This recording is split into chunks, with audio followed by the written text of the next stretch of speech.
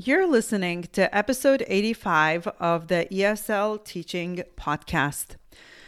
A while back, I recorded an episode about how I structured my middle school class, and if you'd like to listen to that, it is episode 17 called A Peek into My Middle School EL Classroom. And since I work at two schools, middle and high school, today I wanted to offer you a little glimpse into how I structure my high school classes. I have more students at the high school this year and more classes, so there's plenty of room for creativity. Lesson planning and vocabulary instruction is something that is always on top of every EL teacher's mind, and my goal for this episode is to share with you my teaching setup and how I work with students in grades 9 through 12. I will share about proficiency levels in my classes, the student needs, and will break down some lessons on how I incorporate teaching English through content, area, and subjects. I hope you find this useful and can apply some of the tips in your own teaching. Are you ready? Let's get started.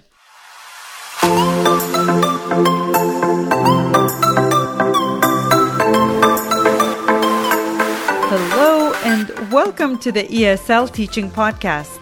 I'm your host, Yeva Groslis, otherwise known as Simply Yeva, and I am so thankful that you tuned in. I'm looking forward to sharing both my knowledge and experience on this podcast, as well as that of my fellow teachers.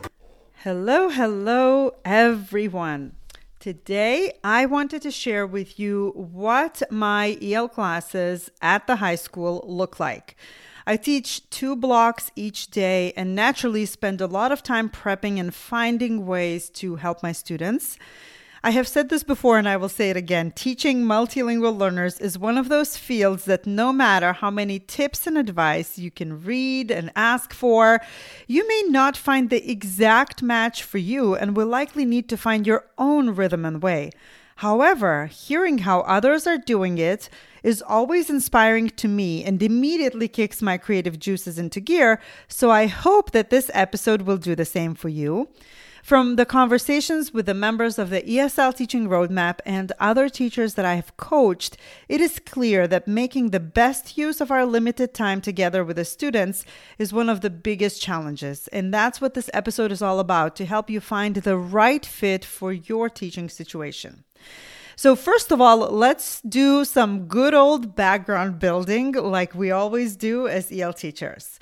For me, the situation can be different every year and sometimes even every semester. One year, I may have 2 or 3 newcomers at the high school plus 5 or 6 of the more experienced multilingual learners I have worked with in the past. The next year, I might have 17 EL students total, all at varying proficiency levels, and maybe 1 or no newcomers. But one thing is for certain, the number of students has been steadily growing, and ensuring they all receive equitable instruction has been a vigorous dance with some ankle sprains and as well as with some trophy winnings. How do you like my metaphor here? Since I work in a low incidence district, which means that the number of students is about 1% of total student population, it is unfortunately impossible to service just the newcomers or just level 3s, for example. Although last year I was able to add a block to my schedule and only scheduled newcomers in it because I realized that there will be no progress made on their behalf unless we have a separate block where we can work together on the simple basics of language. Now, while there are shortcomings in scheduling that are difficult to overcome for EL teachers, and in all schools, middle school, elementary school, at the high school, I have one advantage. I have a full block that is assigned to me. And in my case, scheduling presents a different challenge. How do I ensure that the students are taking their content area classes at such a time that they would also be able to have my class as well? So it's kind of like trying to figure everything out and navigate with a counseling department. Last year, I had a challenging year because even though I had requested to group the students a certain way, and even though I taught the same number of classes, somehow the proficiency levels were so varied in them that it was extremely difficult to reach all students.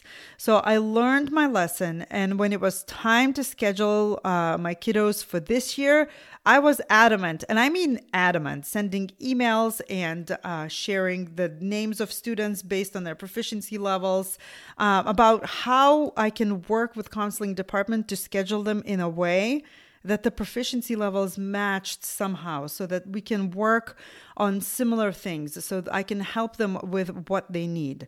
And it has paid off. It is paid off, and it's October. And I honestly have had classes that I can work with, and it feels so much better. We feel like we're going somewhere. This was a huge win for me because honestly, after last year, I questioned my will and willingness to continue. And I believe that is a challenge that a lot of EL teachers face. So my advice to you, if you are having a hard time, and if you have, sit down and think about what is it you can do to make your life easier and to advocate for your students so you can work and feel the progress, feel that you're making a difference, and feel that your students are making progress. All right, now that we got the background all squared away, here is the setup. So as you already know, I teach in a WIDA state. So the levels that I'm sharing here are the WIDA language proficiency levels.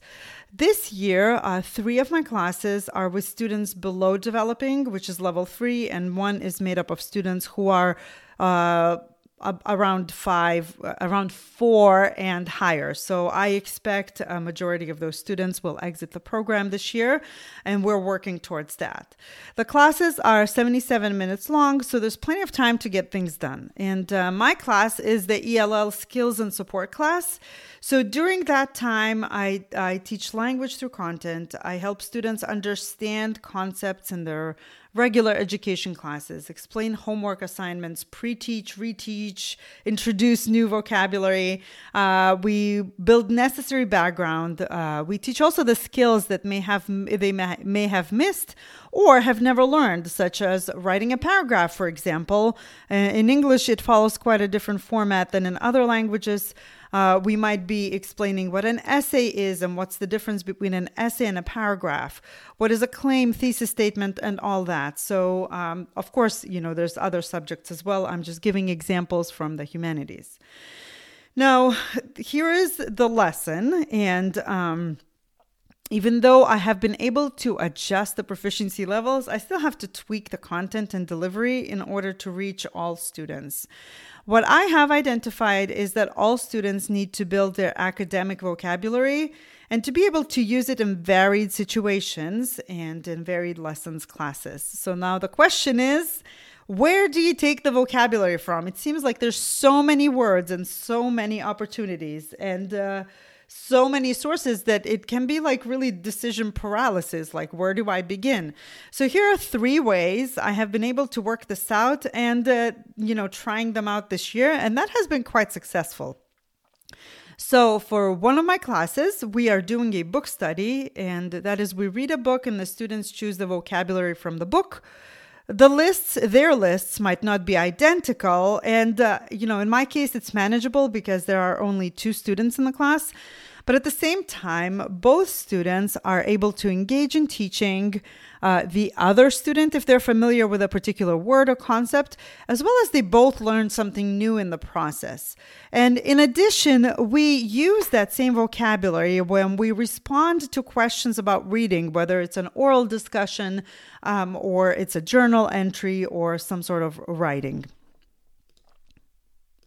The second way is to pick vocabulary directly from the content area text. So, and by text, I mean it could be a textbook, it could be a book, or it could be just a simple presentation shared by the teacher.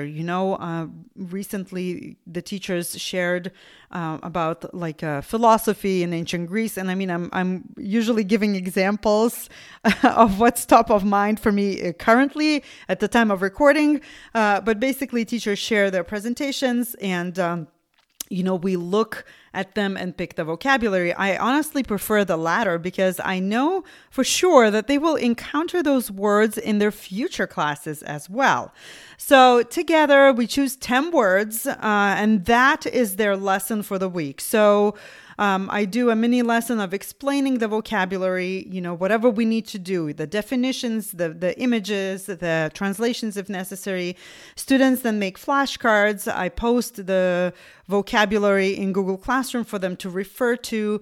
And every day we practice it, throughout the week, whether we do a journal entry, whether we do games, so that they have ample exposure to those words. So this has worked phenomenally well, and I keep wishing all teachers did this, simply because when you pre-teach vocabulary from the lesson you're about to give, the lesson is so much more effective. You can literally see students grasping the concepts, and that is so rewarding. You see that the students like, oh yes, you see those light bulbs go off. So I really find this, I'm very passionate about this, and I hope that over time we'll be able to expand this message to all the teachers. Now, the third way I approach vocabulary is this. My higher proficiency level students are all in one class, and I ask myself, how can I help them move forward? What is their main concern right now? And the answer is simple. Everyone wants to pass the SAT or any other big test that they have to take.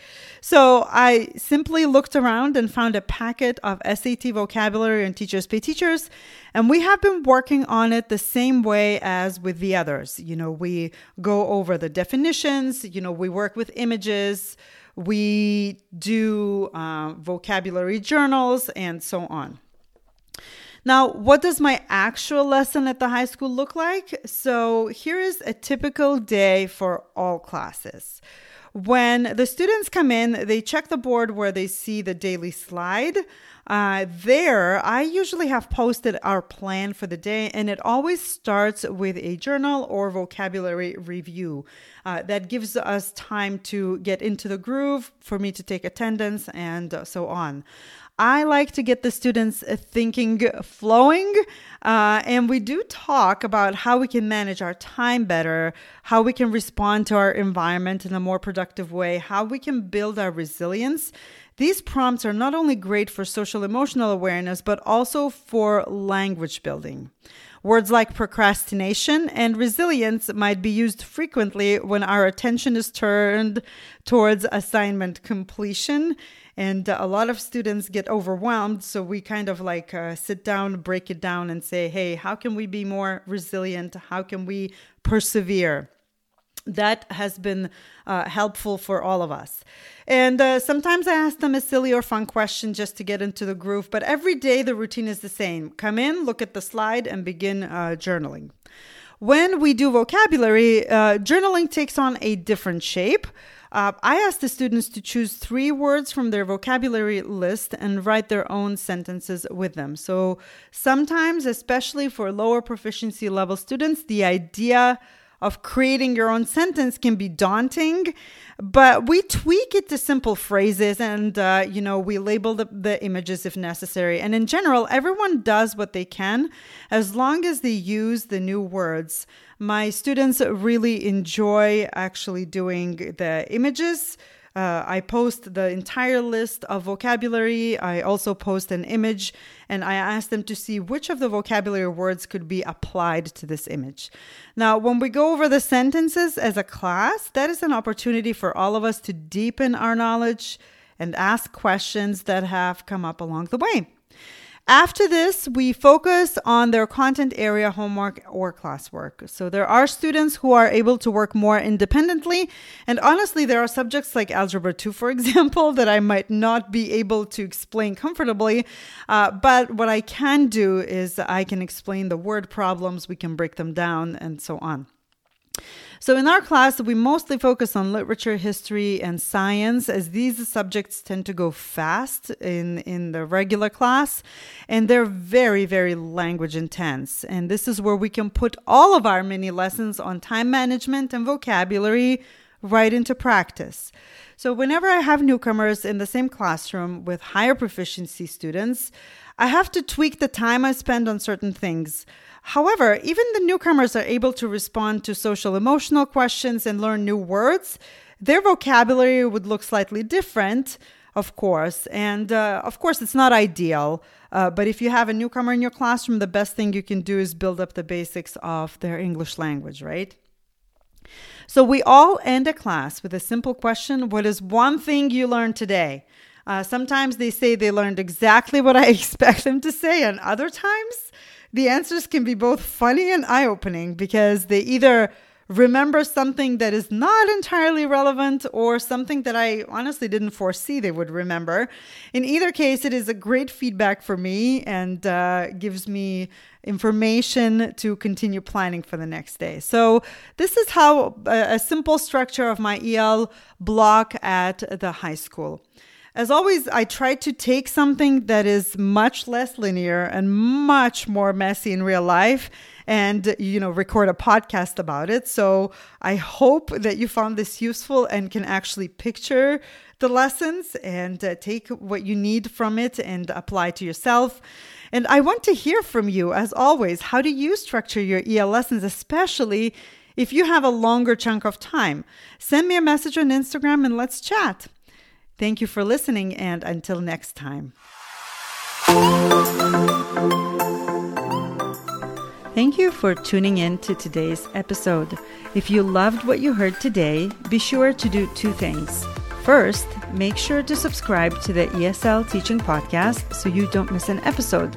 And second, leave a positive review wherever you listen, on iTunes, Spotify, or any other platform. Positive reviews will improve the chances of this podcast to be discovered in the feed and help our fellow ESL, ELL teachers. And of course, there's a third thing. If you aren't following me on social media yet, come join me on Instagram at SimplyYevaESL, Facebook, Simply Yeva, or connect with me on my website, simplyyeva.com. Thanks again, and until next time.